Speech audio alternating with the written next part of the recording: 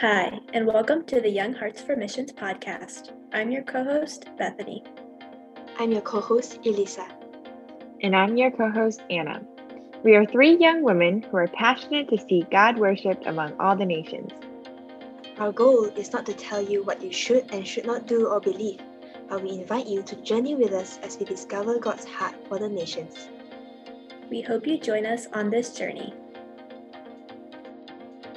Welcome to the third episode of the Young Hearts for Missions podcast. Today, we are going to interview our friend, but we'll refer to her as Mo today. Hi, Mo! Hello. So a question that we like to ask our guests is, which one do you prefer, beaches or mountains? Ooh, I am a fan of both, but I prefer mountains. Why mountains? I guess I'm not a huge fan of sand, except when it pertains to sports, but I just really like, I think being surrounded by trees and like animals and things like that, and just kind of being high up in the perspective that you get from being so high. That's what I said too. I don't like sand. Nope. I think it's everywhere. No, right? Okay, the next question is, how did you get involved in missions? Yeah, I think it started when I was in college. So I'd never really gone on a mission trip before. A lot of my friends did growing up with our local church.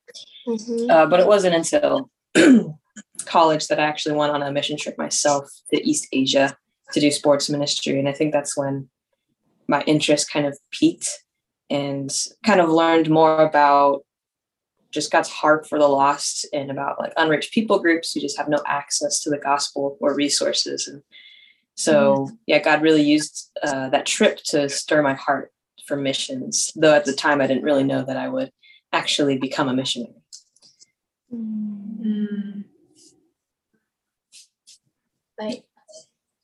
So like during your trip there, were there like some highs or lows?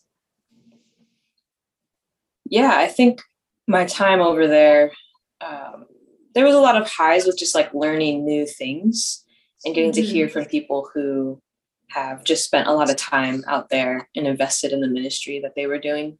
And so I spent a lot of time actually talking with them and learning from them, just asking a bunch of questions. I think my time overseas, the lows, kind of just the adjustment of going to a place that you're uncomfortable with and that you don't know the language very well. And so it's hard to connect with people sometimes. Right. And it can get really frustrating with that. And usually pushes me to work harder with language, but that always takes time. And so there's a lot of frustrations. But I think another cool thing with that, though, is you can see how God can still work through that, even though your abilities aren't there. So I've seen a lot of people be able to share like the gospel with others, even though they can't speak the same language, like even using like Google Translator or something like that to do that. Or they have the God Tools app with different resources on it that you can use different languages. And so you can share it in a different language, even as long as you know it in English, you kind of walk through it with them side by side. So it's pretty cool. Yeah. Thanks for sharing that with us. It's really, really cool. Seeing that even in the midst of like a language barrier, that's not too much for God. That's really cool. Yeah. That's encouraging too. Yeah. Yeah.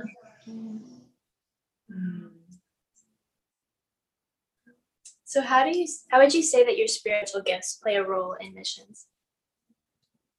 Yeah, I think, for me, I take a lot of joy out of just kind of serving people and helping people.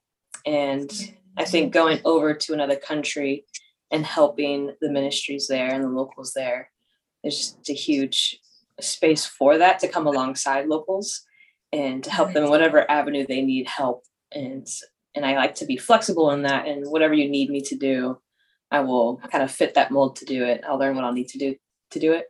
And I kind of like that approach because it comes in with more of the ideal that I'm coming here to help kind of grow and strengthen and just help the already existing movement It's not like I'm coming into a space to start my own thing. Yeah. And it also just makes it cool because there's so many great opportunities to learn from the locals there, just like local brothers and sisters, and just how they see the world, how they see God. There's different facets of how all the different cultures kind of see God, and to see through things through their lens, and to like learn how to do ministry in their culture isn't super easy, but it's a lot of fun to kind of see that and to learn from them.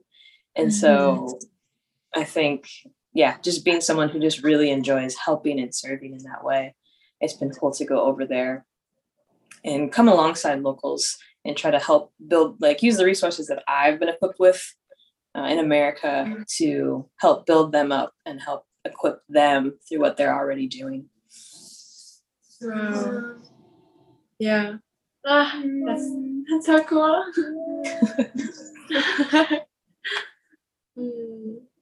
Like coming alongside locals, was there any way like what's an example of how they changed your perspective? Yeah, I think one way is I did a lot of sports ministry while I was overseas. And so people who had been there before me had already connected with a lot of people who wanted to use sports as a way to open doors, to reach different unreached people groups, and just use it as a way to really invest in people's lives, get to know people, and share the gospel through that. And so then that kind of gave me a unique position as like someone who wasn't going to be there for a long time to kind of just be their assistants in a way. And so, and kind of also be like the English speaker for classes, because that's usually what schools would require. And so in a lot of ways, it was kind of watching them do ministry while I was kind of just their helper if they needed organizing groups or coming up with games. And so kind of just seeing how they would interact with people and how they would speak to people, how they might share the gospel or find little opportunities to do that. And so kind of observing culture in that way, as well as getting to do like fellowship with them. And so we would do like Bible studies together. And so kind of hearing what they would pull out of a passage versus what might stick out to me, I think was really cool to see, because it's just like very different. I mean, you have, coming from America, the more guilt innocence kind of view of culture, or most of Asia is honor shame, and that's still very new to me. And so to kind of hear it from their voices and their perspectives definitely enriched what I thought and believed and kind of see in the world. And so, I mean, it's a long journey to take to kind of really open that perspective and to kind of get out of just what you've learned in your own culture for so long. But it is a really cool journey to just realize how many different ways people like worship God, see God, and kind of explain how like the gospel has touched their hearts. I kind of thought that like this summer too, like when we studied the Bible with like international students, like we get to hear it from like what they think about God. And I think it's really cool to just learn from other people too. So thanks for sharing that. Wow. Okay, so for our next question, what does or what has missions look like in your context? Yeah, it looks very different, of course, from America, because East Asia is kind of where I spent most of my time overseas, and it's a closed country. And so we have to be very careful about like what we say, how we do things. And so that's why sports ministry has been really a big way that we've been doing stuff in other countries, is because sports has this unique ability to cross basically a lot of cultural and language barriers, no matter where you are. It's kind of universal. Like you have sports like soccer or basketball, volleyball, like everyone already knows these sports and really loves them, whether it's just watching it or playing it. And so it's been a unique way that we've been able to come into a closed country and connect with the community and to just travel around and find places where there's unreached people groups and try to find connections there where we can visit those connections later and maybe continue to do ministry with them. And so, I mean, the day-to-day always looks a little hectic because things change so fast. Nothing's really set in stone. Just the culture there with timing and schedule works different. But a lot of it would be kind of organizing different trips from America to East Asia of like athletes, college athletes. And with those, we kind of connect with different schools and different coaches to do basically like sports clinics. And so we might bring football players over and do a camp, or do different clinics at schools where we show them what football is because they're not super familiar with it, and kind of give them little examples and then do drills with them to teach them. And so through that, kind of building a relationship with the school, with the teachers, or with the coaches that we're working with. And so it's a bit of a slower process of building relationships and using like relational evangelism, because you really have to have that solid relationship built up before you can really start digging into spiritual conversations. But of course, it's like you have to just listen to the Spirit, because you might be able to meet someone and that person is ready to hear. And so kind of with this ideal of 1 year open to the person you're speaking to, 1 year open to the Spirit and what, he's guiding us to do. And so a lot of ministry kind of would look like that, just using sports as a way to get into a community and to establish ourselves of like, oh, this is what we do. We started a sports club. And so we just bring in kids and we train them with basketball. We bring in coaches. And it's been like a really cool way to see God kind of give favor to that and allow us to go places that normally we wouldn't be able to go as foreigners, to some of these smaller cities and towns. One really cool thing that we would do is get together a basketball team. So a bunch of just college athletes from America. And so they practice for a week together and they'd come over to East Asia for like 2 weeks. And we travel around to like, I don't know, 5 or so different cities, maybe play like 9 games in 2 weeks and do some clinics at schools. And just because we're Americans coming over playing basketball and playing their local teams, especially, or their college teams, we'd like fill entire gyms or stadiums with people just watching. And then they'd all want to like meet the players afterwards. And so it just created a really great opportunity to like hang out with like locals from the areas and talk with them, especially at the universities that we would do ministry at a daily basis, and meeting more students there. And so, yeah, it's just really cool to kind of see how sports ministry works in a different context, because in more open countries, what they usually do is, bring teams of athletes to different countries.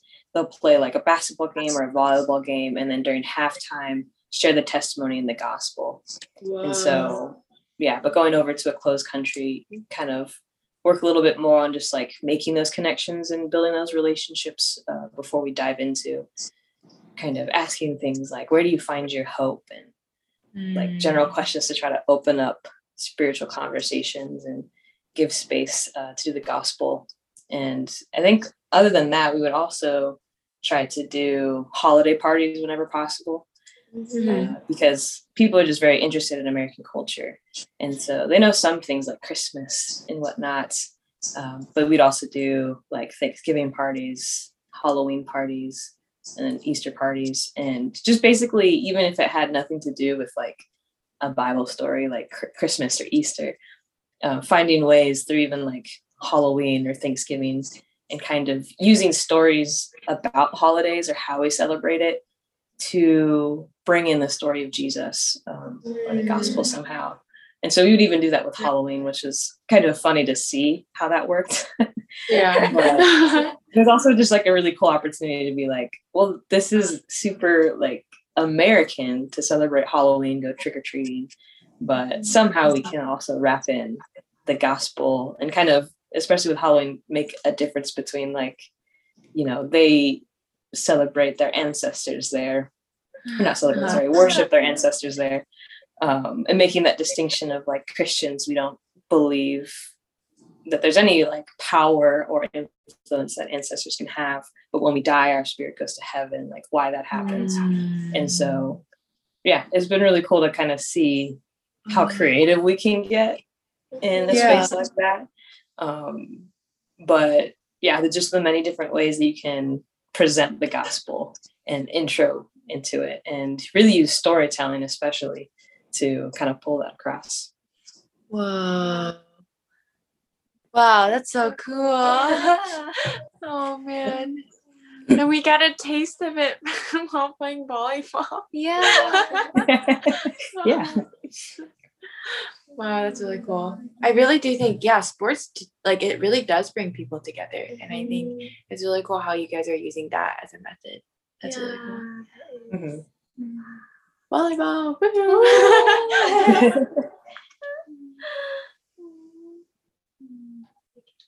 So, what is some advice that you would give to young people interested in missions? Yeah, I mean, first is, I think, definitely educating yourself as much as you can on just what missions is. Because, I mean, I didn't really know about missions until college. And I think it blew my mind and kind of made me feel like I wish I knew this earlier and dived into it earlier, because there's just so much to learn from it. And in different ways too, because I mean, missions always hasn't gone the best of ways in the past. And if you look at the history of missions in the church, but I think even then, it's really important to learn like how missions has failed and how it succeeded, so that we can know how to do it better.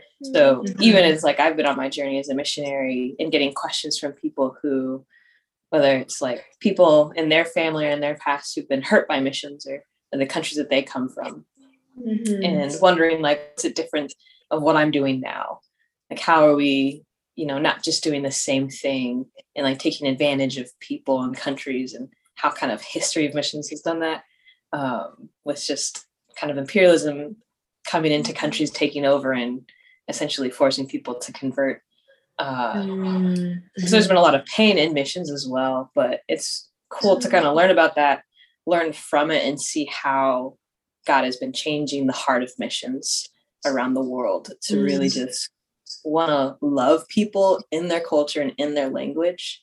And just this emphasis of really learning about the people and how the people see the world, and using their heart language to share the gospel, and wanting to make sure that everyone has the Bible in their own heart language is just really cool. And so just learning all about that, I feel like, I mean, it gets me really pumped up about missions and thinking about, for myself, going overseas. And so it's just a really cool way to get excited about it and to learn more about God's heart for the world. But I think even just like, even thinking about how you can be a part of missions, you don't necessarily have to be going overseas to be a part of missions. And I think there's different ministries that actually do really well. They go around to different campuses and kind of explain the vision of missions, but how we're all a part of missions, whether it's going there to another place or staying where you are, you're still a missionary. And then as well as in supporting missions, we're all asked to pray and to send people. Even me as like an overseas missionary, I can still pray for other missionaries and still help send other missionaries too. And so it's just like each person a part of the body coming together to be a part of sending the gospel to the ends of the world. And so I think those are just really important perspectives to think about and have, especially as it relates to how you'll be a part of missions in the world, and just of God's calling to each of us to be a part of that. But I think as well, like if missions is something that you're thinking of wanting to be part of and doing, to really like talk about it with other people. I think when I first got interested, I was really doubtful of what I could do as a missionary. Didn't really have much.